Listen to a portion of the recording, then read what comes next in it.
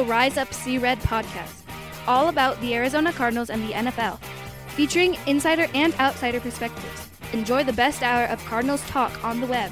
Now here are your hosts, Jess Root and Seth Cox.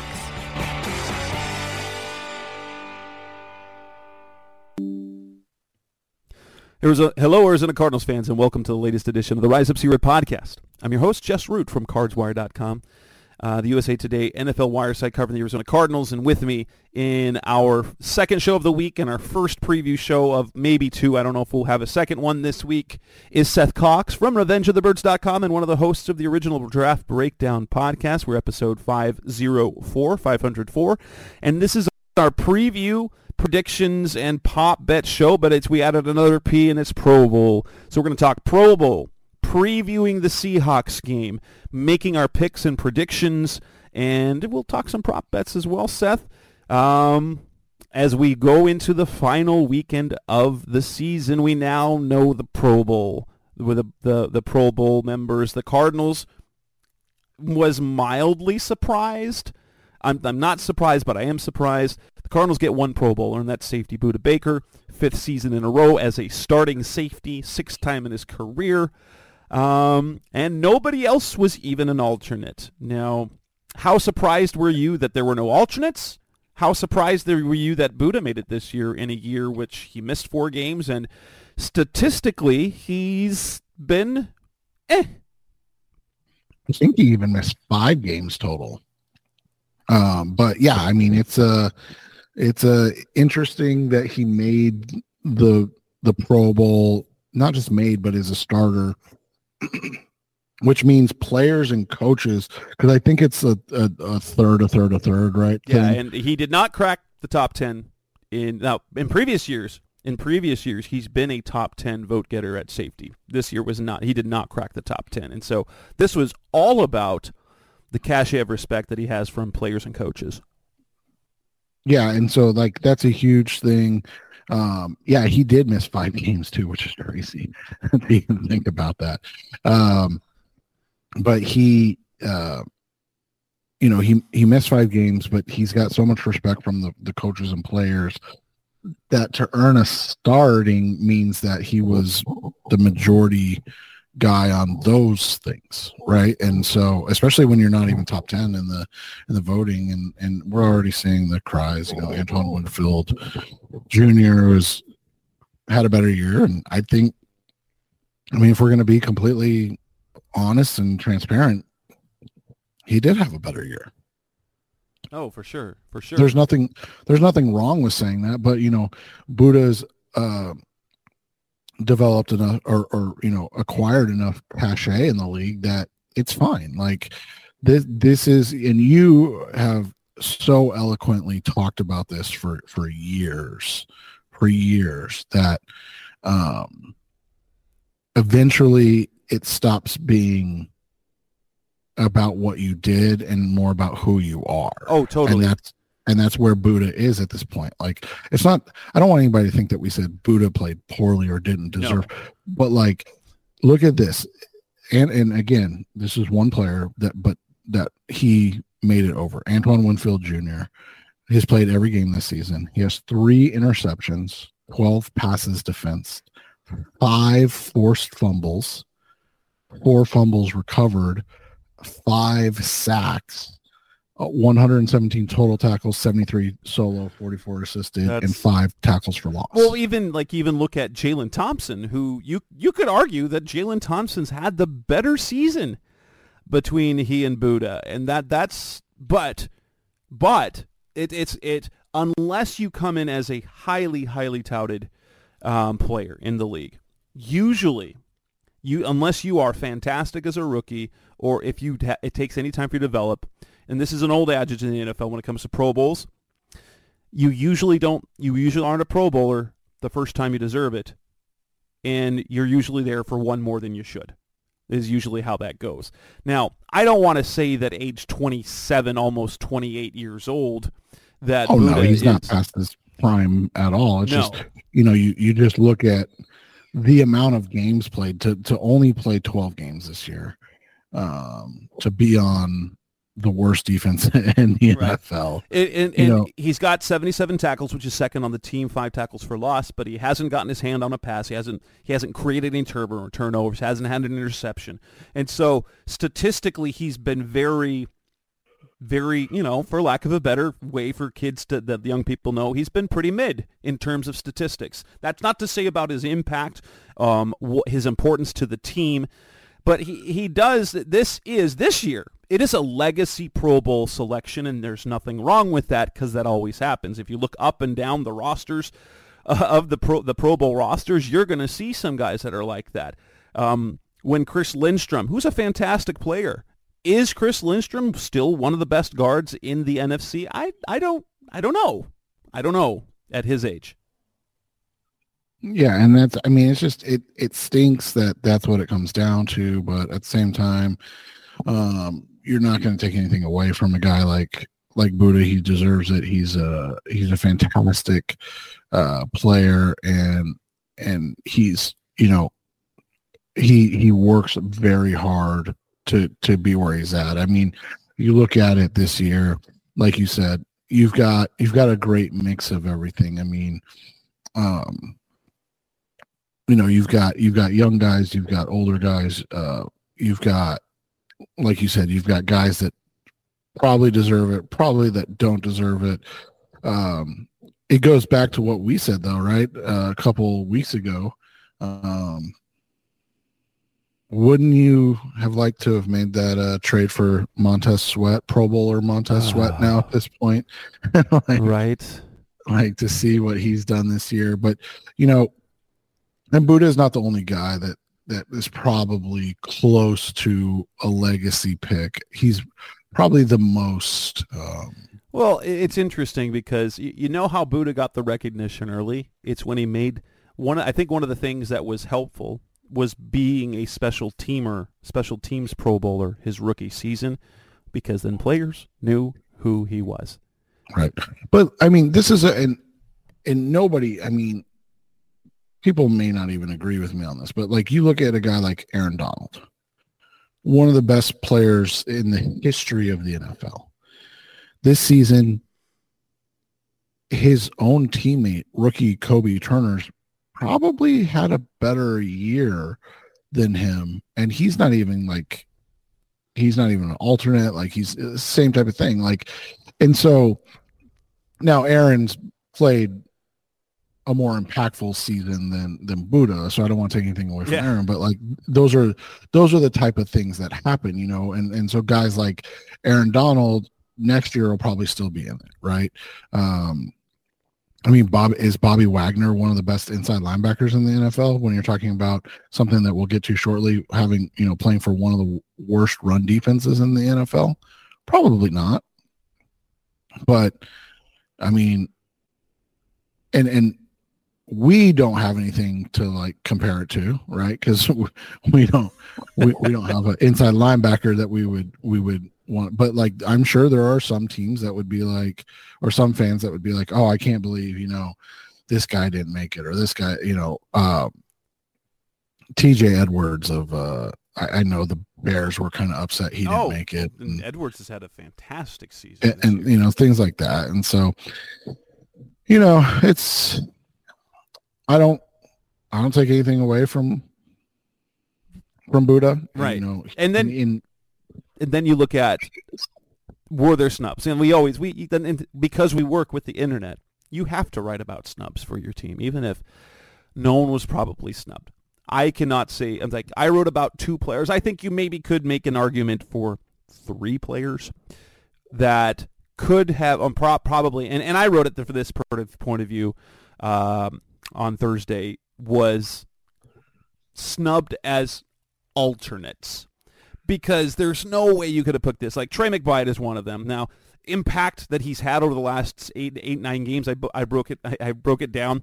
He has 63 catches in his last 9 games, and if you extrapolated his last 9-game production over an entire season, he would have 119 catches for over 1,100 yards.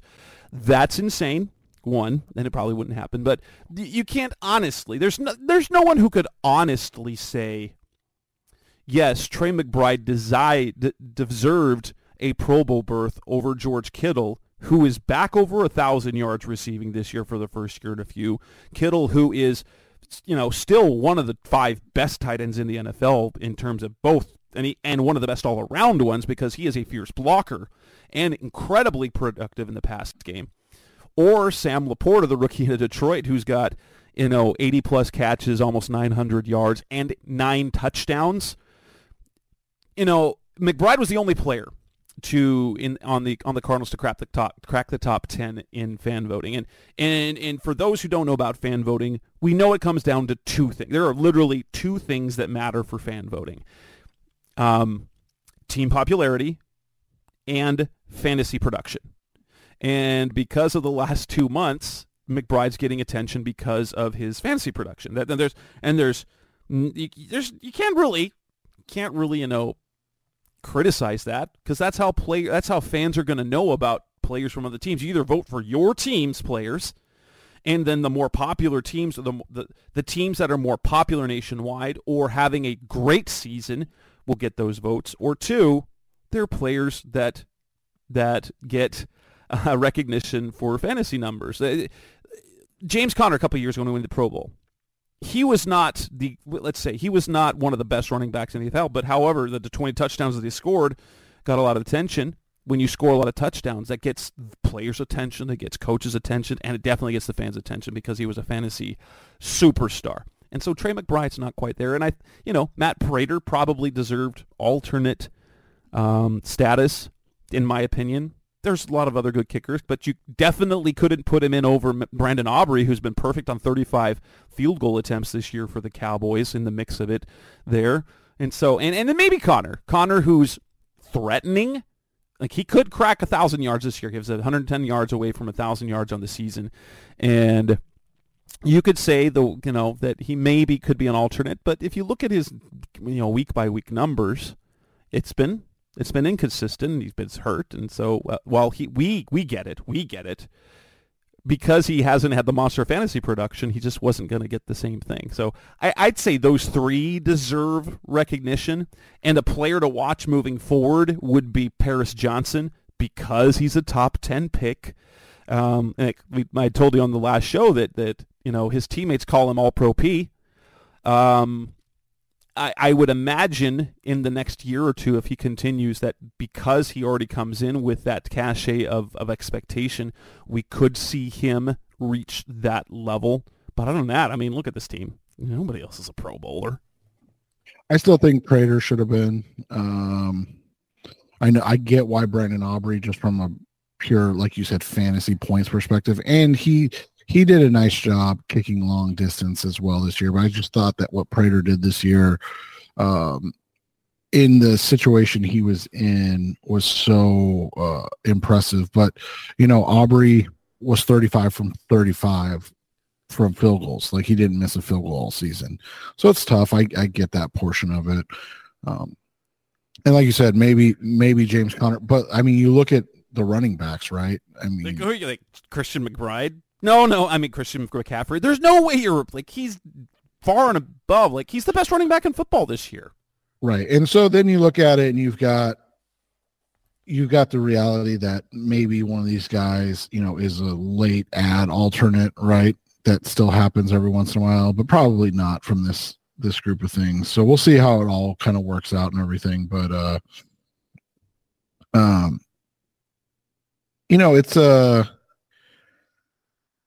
it was a bit of a surprise when I got the email, because it came about 6:00 last night or whatever it was. Yeah, it was that.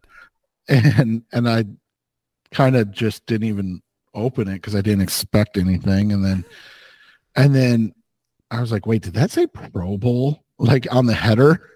And so I went back and looked, and I was like, oh my gosh, it does say Pro Bowl. What is going on? So that was where my head was. I typically have pre-writes for it, and I quite frankly didn't even pre-write it because I was like, they're not getting a Pro Bowler this year. Yeah, that makes a lot of sense. Coming next on the Rise Up Sea Red podcast, Best of Cardinals Talk on the Web. Let's move on and look ahead to Week 18. The Cardinals take on the Seahawks. We'll preview the Seahawks as a team. That's coming next on Rise Up Sea Red. We're back on the Rise Up Sea Red podcast, best of Cardinals talk on the web. We play the Seattle Seahawks this Sunday afternoon at State Farm Stadium, 2:25 p.m. Arizona time. And this is an interesting thing because the Seahawks, the last time we saw them, they were 3-2. They won the game. They were 4-2. And it was a very interesting game because the Seahawks turned the ball over 3 times. The Cardinals won the turnover battle, but lost 20-10, and it was a rough game. We talked about in that show, leading up to that show, just how great their run defense was. And I went to look and see if that was still the case, and here we go. And they are, in yards per game, they are now the third worst team. They allow the third most rushing yards per game, 134.1. The Cardinals, of course, allow the most rushing yards per game at 143.5. But even so, yards can be deceiving. You look at the yards per carry, they are 4.5 yards a carry that they're allowing, which puts them 32, 31, 30, 29, 28, 27, 26, 25th in the NFL when they were a top 10 team or a top 5 team when they entering Week 7 earlier this season. They're just coming off a game in which Pittsburgh ran all over them. They were over 200 rushing yards against them. And you look at their team, they've over the last 4 games, offense has been not great. Now, granted, they are 2-5 in their last 7 games. They are on the brink. They are the number 8 seed right now. To make the postseason, they need to beat the Cardinals, and they need the Bears to beat the Packers, which I think is a possibility the way the Bears are playing. That said, this is a winnable game, and we'll talk more about that in the preview part as we talk about keys and things like that. But their defense. Look at the last several weeks of. Now, they've got 2 games. They only allowed 17 points to the Eagles. They looked great. They only allowed 17 points to the Titans, but the Titans don't score points. But since in that 7-game stretch, they lost 17-16 to the Rams. They gave up 31 to the 49ers, which is understandable. They gave up 41 to the Cowboys, also understandable. They gave up 28 to the 49ers, also understandable. But they gave up 30 to the Eagles, to the Steelers. And if you're giving up 30 to the Steelers, something's wrong because we know the Steelers are bad, although Mason Rudolph has added a little bit of a spark. So this defense is suddenly, while there's it can be good, is not the same good that it was.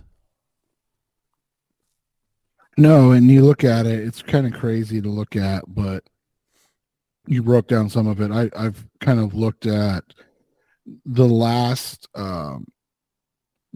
9 games for the Seahawks. So at one point this season, this team was sitting at 5-2. And the last 9 games, they're 3-6. They're averaging less than 20 points a game, 19.4, and they're giving up over 27 points per game.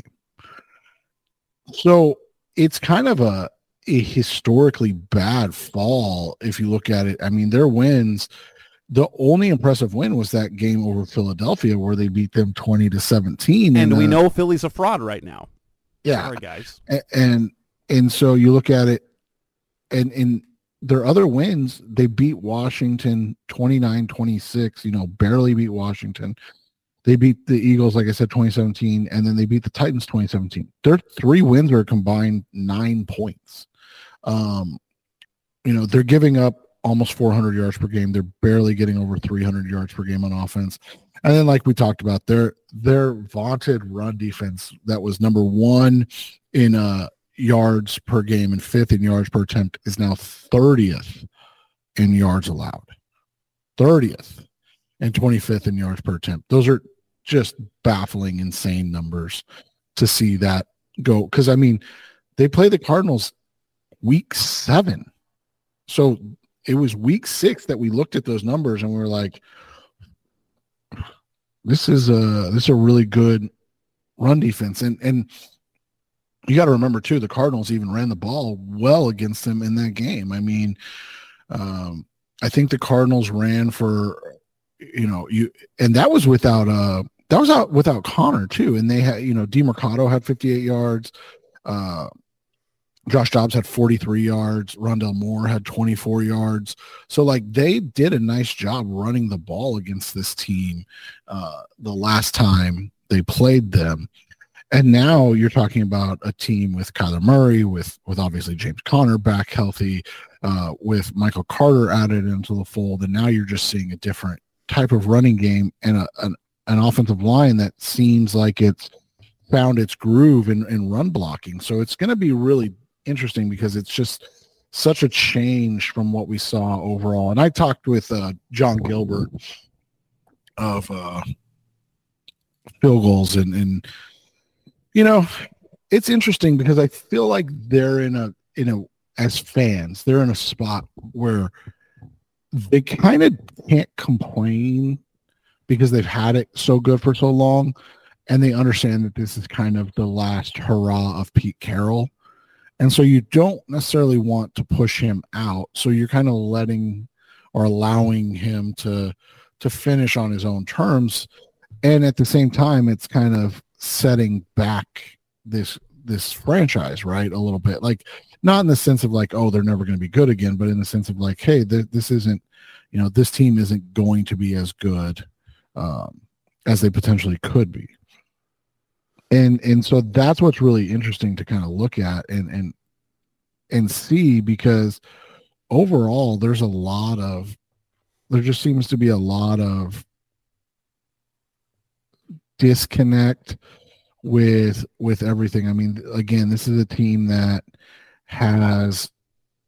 is struggling kind of in every facet of the game, despite having guys like DK Metcalf, despite having guys like Kenneth Walker. I mean, they're still having decent seasons, but you look at it, they're really, really, and I mean really bad along the offensive line. They've had just an absurd, devastating amount of injuries that they've had to deal with this season. And then defensively, it's been a combination of injuries and change in scheme and other teams getting enough film on their scheme and adapting to what they were doing. And I don't think we ever really expected to see that in a Pete Carroll-led team. No, but even still, this is a defense that has 3 Pro Bowlers, right? You've got Bobby Wagner, you got Devon Witherspoon, and then you've got Julian Love. And so they still have talent there. I guess if you're going to look at their money stat, is if you look at their last, 1, 2, 3, 4, 5, 6. So we'll go back since their 5-2 start. So we look back at those 9 games. It comes down to this. They don't turn the ball over, they win. They have 3 wins in the 3 games that they haven't turned the ball over. And then the other 6 games, they turned the ball over. Their defense has been okay at creating turnovers. They haven't created one in the last 2 weeks and in 3 of the last 5. But it really comes down to, are they giving, because they've struggled kind of offensive and their defense isn't as good. So if they turn the ball over, giving the opponent an extra possession, that's more than they can overtake. That's more than they can overcome. But like even with their struggles offensively, because they haven't scored more than 23 points. In fact, it's been 16, 20, 20, 23 over the last month. And then before they had the 35 against the Cowboys, it was 13, it was 16. So they have a 1 game of 35 points in their last 1, 2, 3, 4, 5, 6 games. That is really kind of skewing their numbers. After the 5-2 start, they did 3. They had 29, but then it was 16, 13, 35, 16, 20, 20, 23. If that's the offensive production that they're getting, they're turning the ball over, that's going to be really hard to overcome. But at the same time, you look at those numbers and you can see, they're like against Washington, they rolled up nearly 500 yards of offense. They had over 400 yards of offense against the Cowboys.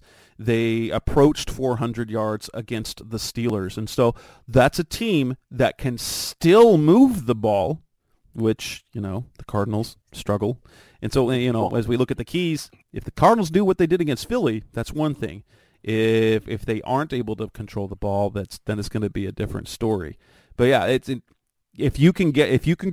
Cardinals can create a turnover, then that's kind of the money stat. That in 3 games where they don't turn the ball over, 3 wins. In the last 6 games where they turned the ball over, they lost 6 times.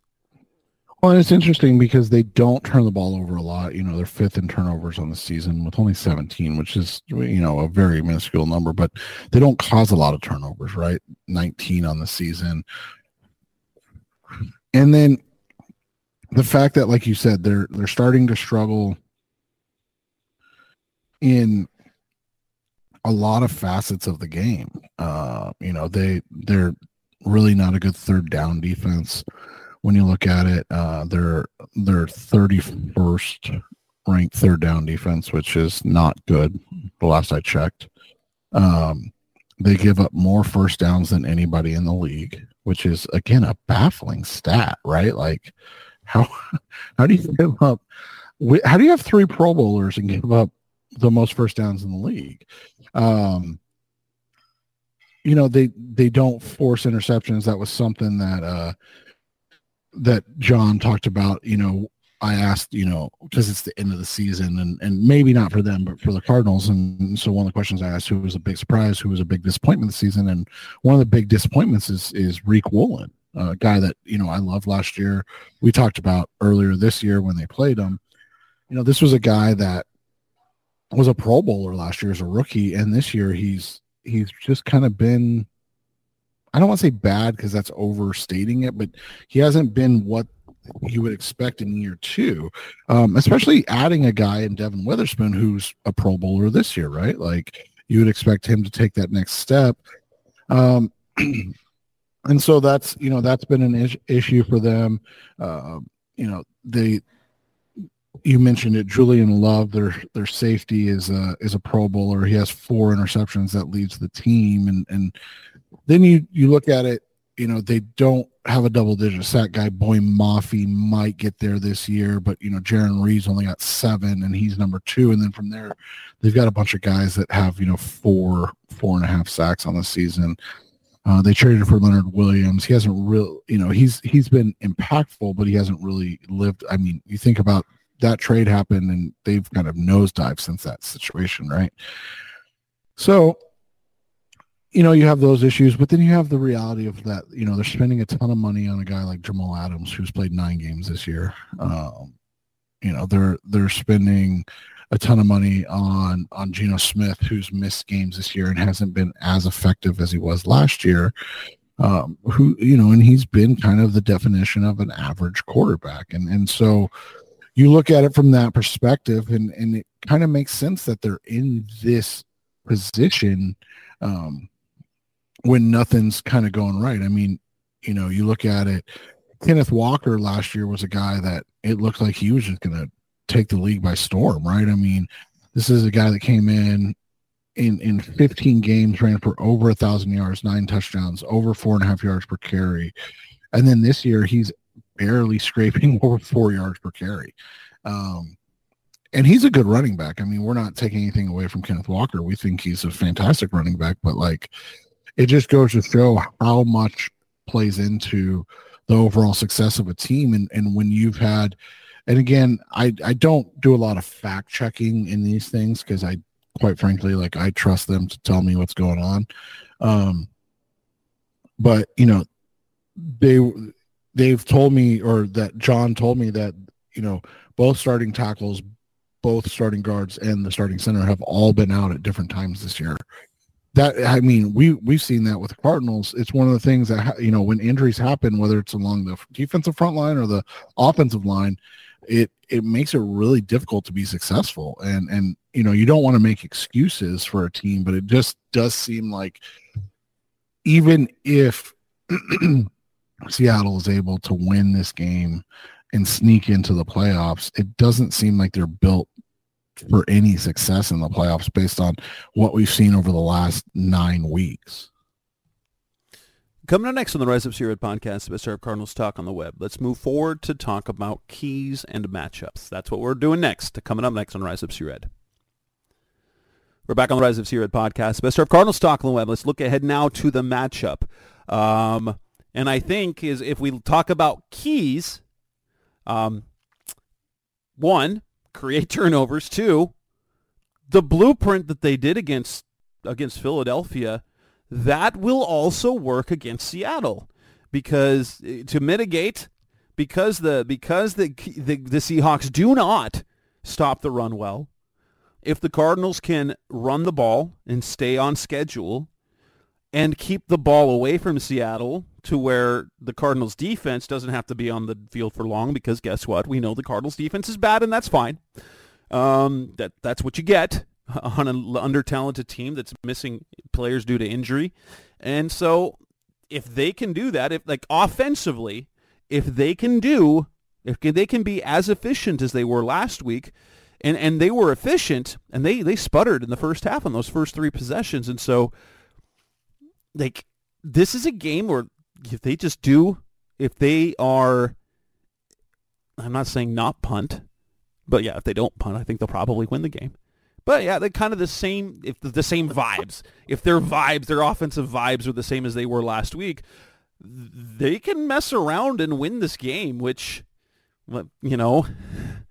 that's a little bit worrisome. But it's exciting, but then you're like, but the draft.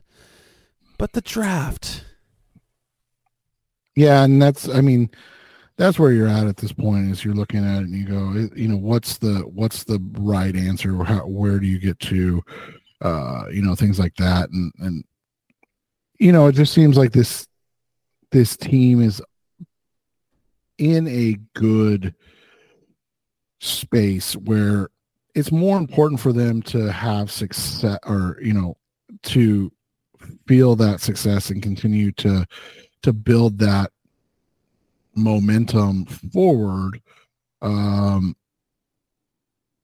it is to be like, oh, well, they're going to miss out on Marvin Harrison Jr. And so I think that's where you're at this point. Like it would have been different if they were sitting at 2 wins, right? Like you look at it and you go, hey, they won that first game, Kyler's back, and then they're 1-6 now, and it is what it is. Like, we're off to next year, and now we can debate the quarterback situation and blah, blah, blah.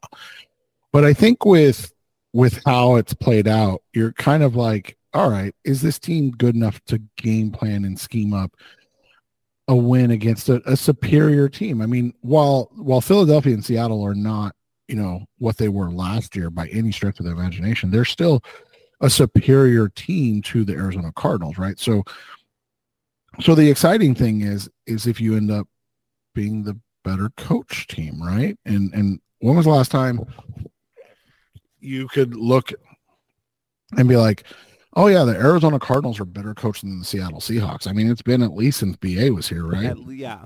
And even then, Pete Carroll was doing his thing. So Bruce Arians, it's been a while. It's been a while. And so you look at this game,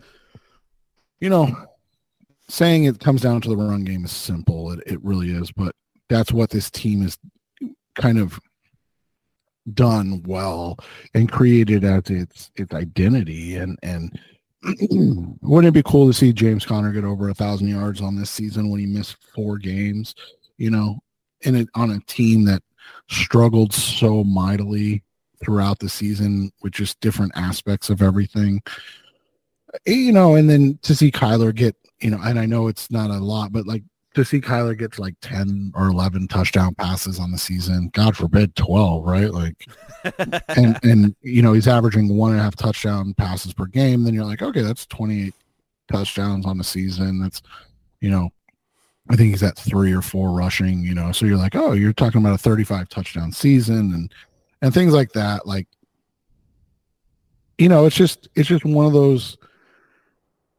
those situations where I think you have to be excited about what the possibilities are and what you could potentially see. And the way that this team comes out and competes is going to be really interesting to me, because at the end of the day, that's kind of all we ask for, right? Is that they come out and compete.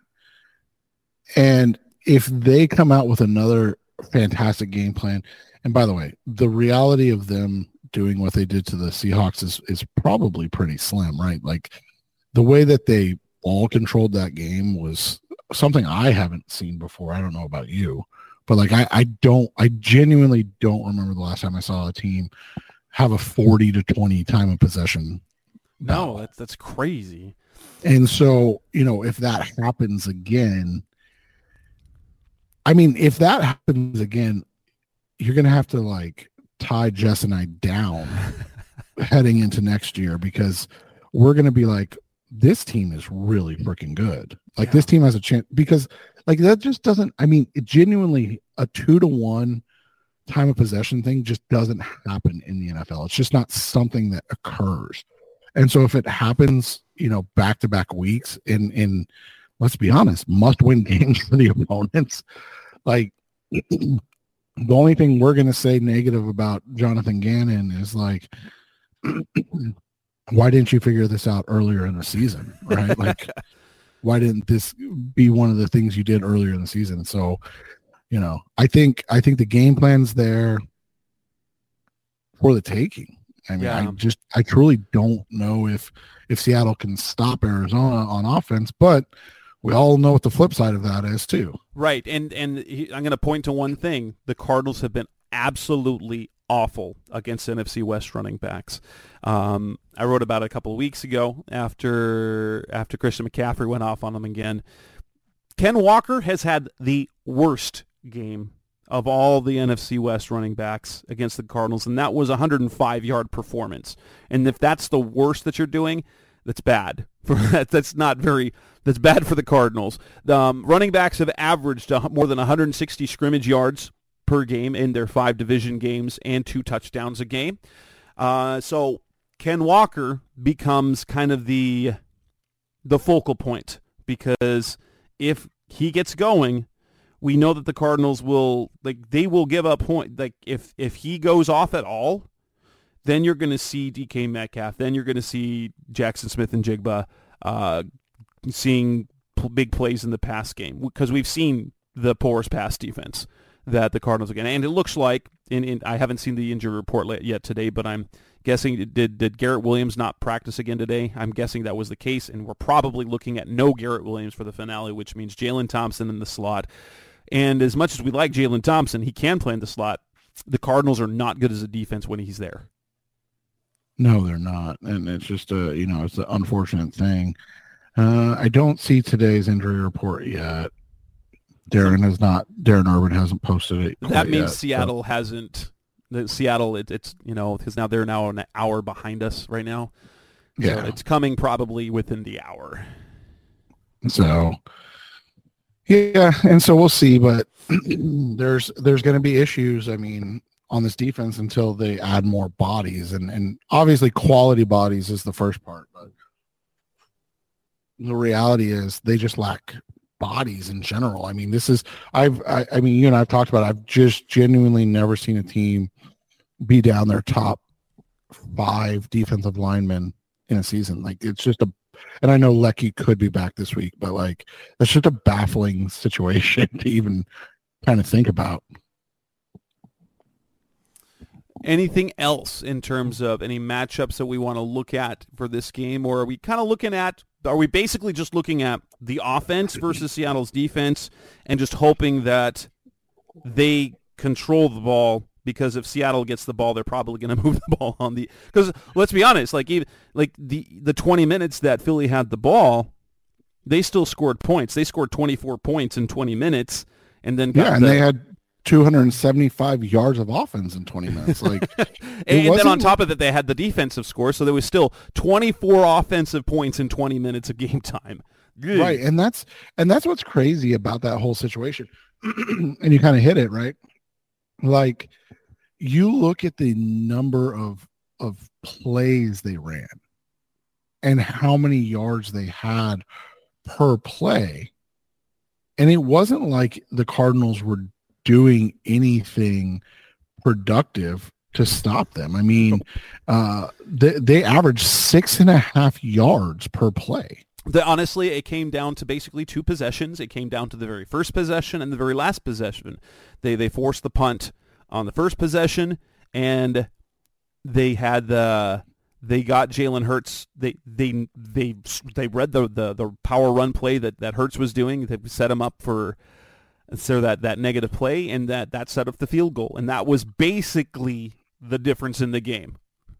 Right, which is insane to think about because, 4 or 6.5 yards per play.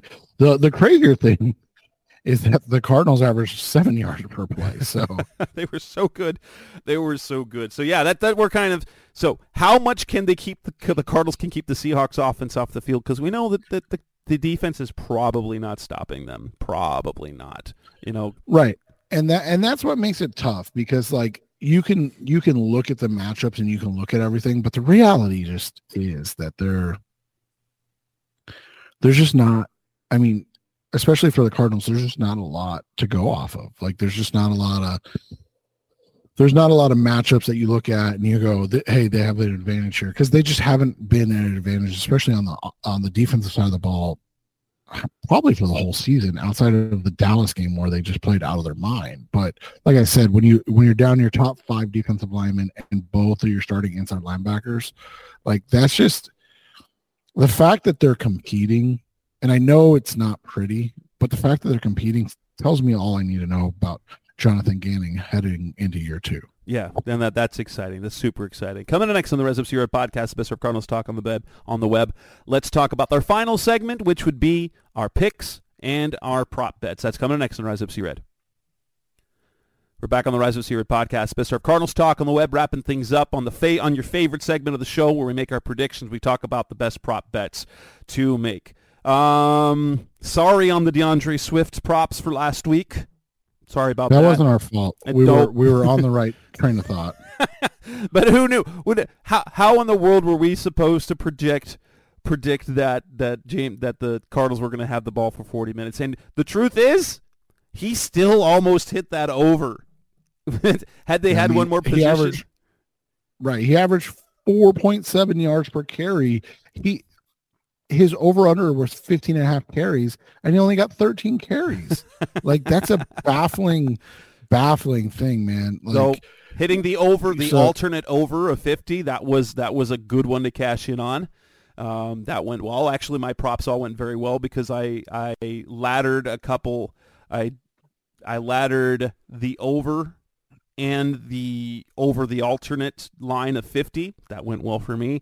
I wish I would have done a little bit more. I laddered Connor's over with 60 plus, and because I got even odds on that, I got plus 100 and plus 110. And I didn't want to get greedy, but dude, you'd cashed in. If you'd have gone all the way up to plus 100, you would have cashed in. And yeah, last one was a really good weekend, and I just had the one stinker for the underdog pick, and Jacksonville shut out the Panthers, but the Raiders did their thing.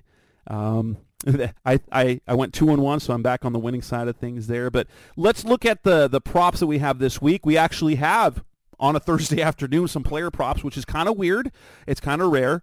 But we don't have anything on Ken Walker. But I'm going to be super interested where they set the Ken Walker one at because, their offensive line is just so bad, man. But so beat up. But if we look at what the Cardinals have done against the NFC West running backs, I still think it's not a bad play to wherever it is. Take the over and ladder it all the way to 100 yards. Even though their offensive line is bad, it's just going to be a matter of how much they're on the field and how healthy Walker is. Because if he's available, the Cardinals have not stopped. They have not stopped an NFC West running back this season. Yeah, and I would mimic anything that Connor's getting right now. So on DraftKings, he's at 69.5. I would mimic anything that if Kenneth Walker's in the same vicinity, I would mimic that. So 69.5, 80, 90, 100, and if you're feeling froggy, go up to 110. So you bet the 1,000-yard season for Connor. That's up to plus 360. Nice. I like his ladder this week. We explained why earlier. If you need to rehash that, go back to the beginning of the show. Seattle's run defense is bad.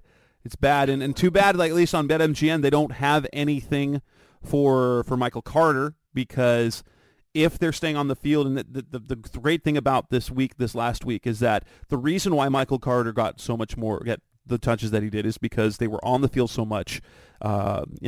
James Conner got his touches, and they weren't in the passing downs, which meant that allowed Carter to come in, because it's always DeMercado in the pass downs.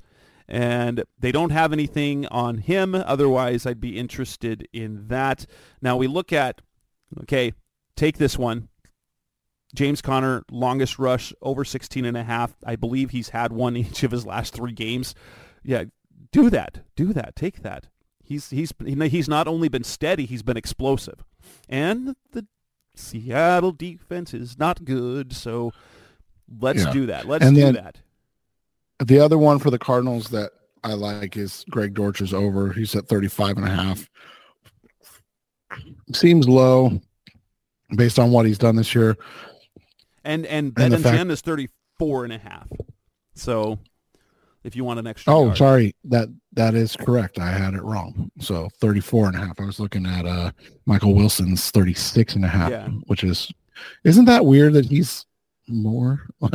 Have they not been paying attention to the games? I don't know. Well, and Dortch played really, really well, and that's something to talk about over then. But yeah. But I mean, the last 2 games he's over that number. You can do a small ladder if you want to 50. If you're feeling froggy, that's plus 200. He was at 45 the week before on only 2 catches, and then obviously 82 last week. I wouldn't go crazy. I wouldn't take him up to 80 again. Like that's just asking to lose money on stuff like that. But Trey McBride's 55.5. I like.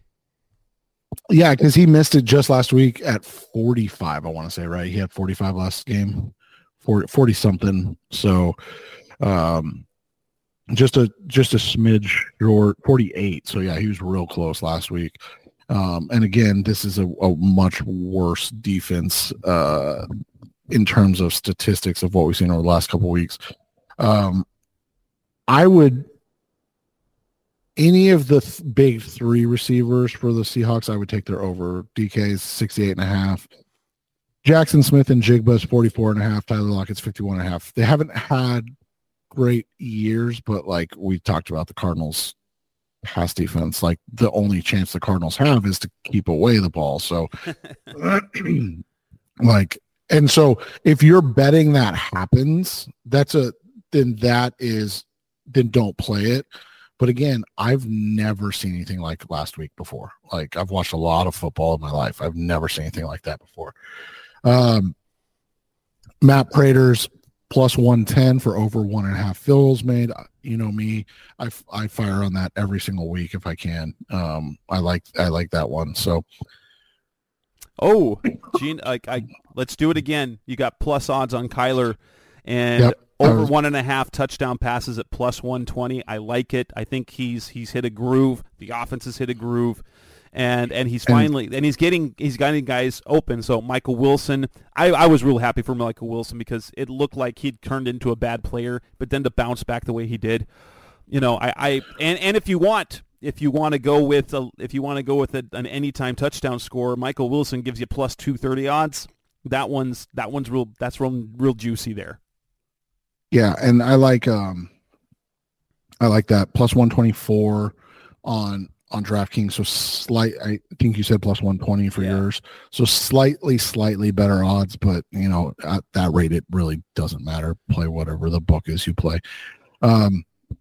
You mentioned Michael Wilson anytime touchdown plus 250. Another one I like in this one is I do like Trey McBride as first touchdown score. It's plus 1100. It's a bit of a long shot, but if you want that one, BetMGM's a little bit better at plus 1400. Okay, yeah, so even better. And but the way that the way that their first series have gone, obviously you need the Cardinals to receive the ball, because if they don't receive the ball, it's probably going to be Seattle that scores first. But the way that their scripted series have gone have just been so crazy productive and good that typically it's James Conner, and it probably will be James Conner, and his number's not bad on DraftKings at plus 600, but I like the little bit longer odds on a small bet on that to make a little bit of extra money on those. I actually play those every single week. They're just fun bets to start the game off with, kind of just, and it's typically, like I said, it's typically James Conner, but it never hurts to try something different. Nope. You mentioned earlier the ladders that we ran last week and how much those worked out. This week you've got a couple interesting ones that I wanted to throw at you. The first one, both teams to score plus or 25 plus points is plus 300. Ooh. And both teams to score 30 plus points is plus 700. Ooh. That's close, because I don't quite predict that for my final score, but that wouldn't be a bad way to go. Let me pull up the alternate line, the alternate total, that is, and let me see if we can give you a little value number there. Dun, dun, dun, dun, dun. Oh, wait, where's full, I'm looking at totals, full game. They kind of tanked it this week. It's 52s on this one's only plus 146, 52.5 plus 152, which okay, isn't. So I do like that, because at least at over 50 is still plus odds at plus 105. That's not crazy, but I like it. No. I like it better than the standard minus 110 at 48. But they definitely tanked the odds this week, knowing that the Cardinals can't stop anybody. Well, we cashed that in last week. Final score predictions. Right. What do you think it's going to be? I'll give you mine in a second. But how do you think this game's going to play out? Man, this is a tough one. I really want to take the Cardinals to win this one. But every time I trust the Cardinals to win, they remind me that they're not a very good team. So I don't know if it's reverse jinx or whatever, but I'm going to take the Seahawks to win this one. I'm going to go 35-31 Seahawks win. And I'm going to go a little bit less scoring. And maybe this is honestly wishful thinking for the Cardinals to move the ball well, but still in the end lose, right? I have the Seahawks winning 28-24 or 27-24. Where you see the Cardinals, or maybe, is that what the score I predicted? Yeah, I think that's what I'm going with for that one. Actually, I need to pull that up. Because I wrote, and because honestly, what I really, really want to happen is that the Cardinals lose. I don't want to play around with that stuff, as I want them to play well and then to unfortunately lose at the end. So I picked 27-24. I said, and plus, and I think they're going to regress just a little bit. They won't be able to do everything they did against the Eagles, and I think Seattle's going to lock it down a little bit more, especially when the playoffs are on the line, and it'll go back and forth ultimately. I don't know if it's a game-winning field goal that they get at the end, or a late touchdown that Geno Smith, and it's rather than Kyler having the ball last, it's the Seahawks, and they come away with a 27-24 win. That still should put you over the 50, gives you a 51 total. The Seahawks do cover that, at least the initial 2.5 point spread.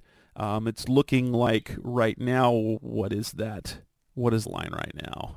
Is it 3? Yeah, it's up to 3. It's up to 3. So, maybe if you're looking to bet the spread, take an alternate spread at Seahawks minus 2.5 and just take the slight, instead of minus 3 which is minus 105, lose a few bucks and take the minus 2.5 at minus 120, if you want to go that route. And then, the money line's not I mean, the money line's not terrible at minus 145 if you're not worried about the spread. No, I don't think so at all. But, this is going to be an interesting one because the Cardinals have found the blueprint, but it's a hard blueprint to replicate. And so for that reason, I think that they can win this game, but I wouldn't, like we said, I wouldn't pick them to win. And then that's what's tough about this situation. So both predicting a Seahawks win, but both predicting the Cardinals will look good doing it. And with that, we'll wrap up this edition of the Rise Up Sea Red podcast, best hour of Cardinals Talk on the web. If I am not, because I have not heard from Tim yet, I haven't gotten a hold of anyone for another show, so maybe the next show that we will have will come next week when we start the off-season schedule, and then we'll have to look at how we're going to handle our off-season content. There's lots to talk about. That's Seth Cox. I'm Jess Root. This is episode 504. Thanks for listening, as always. Thanks for listening to the latest edition of the Rise Up Sea Red podcast. Listen to previous episodes and subscribe to the show on Apple Podcasts, Stitcher Radio, Audioboom, or many other podcast platforms so shows are delivered directly to your mobile device. Please give the show a 5-star rating and always support the sponsors who support the show. We'll be back soon for the best hour of Cardinals talk on the web. Rise up, Red Sea, be Red Sea Red, and of course, Rise Up Sea Red.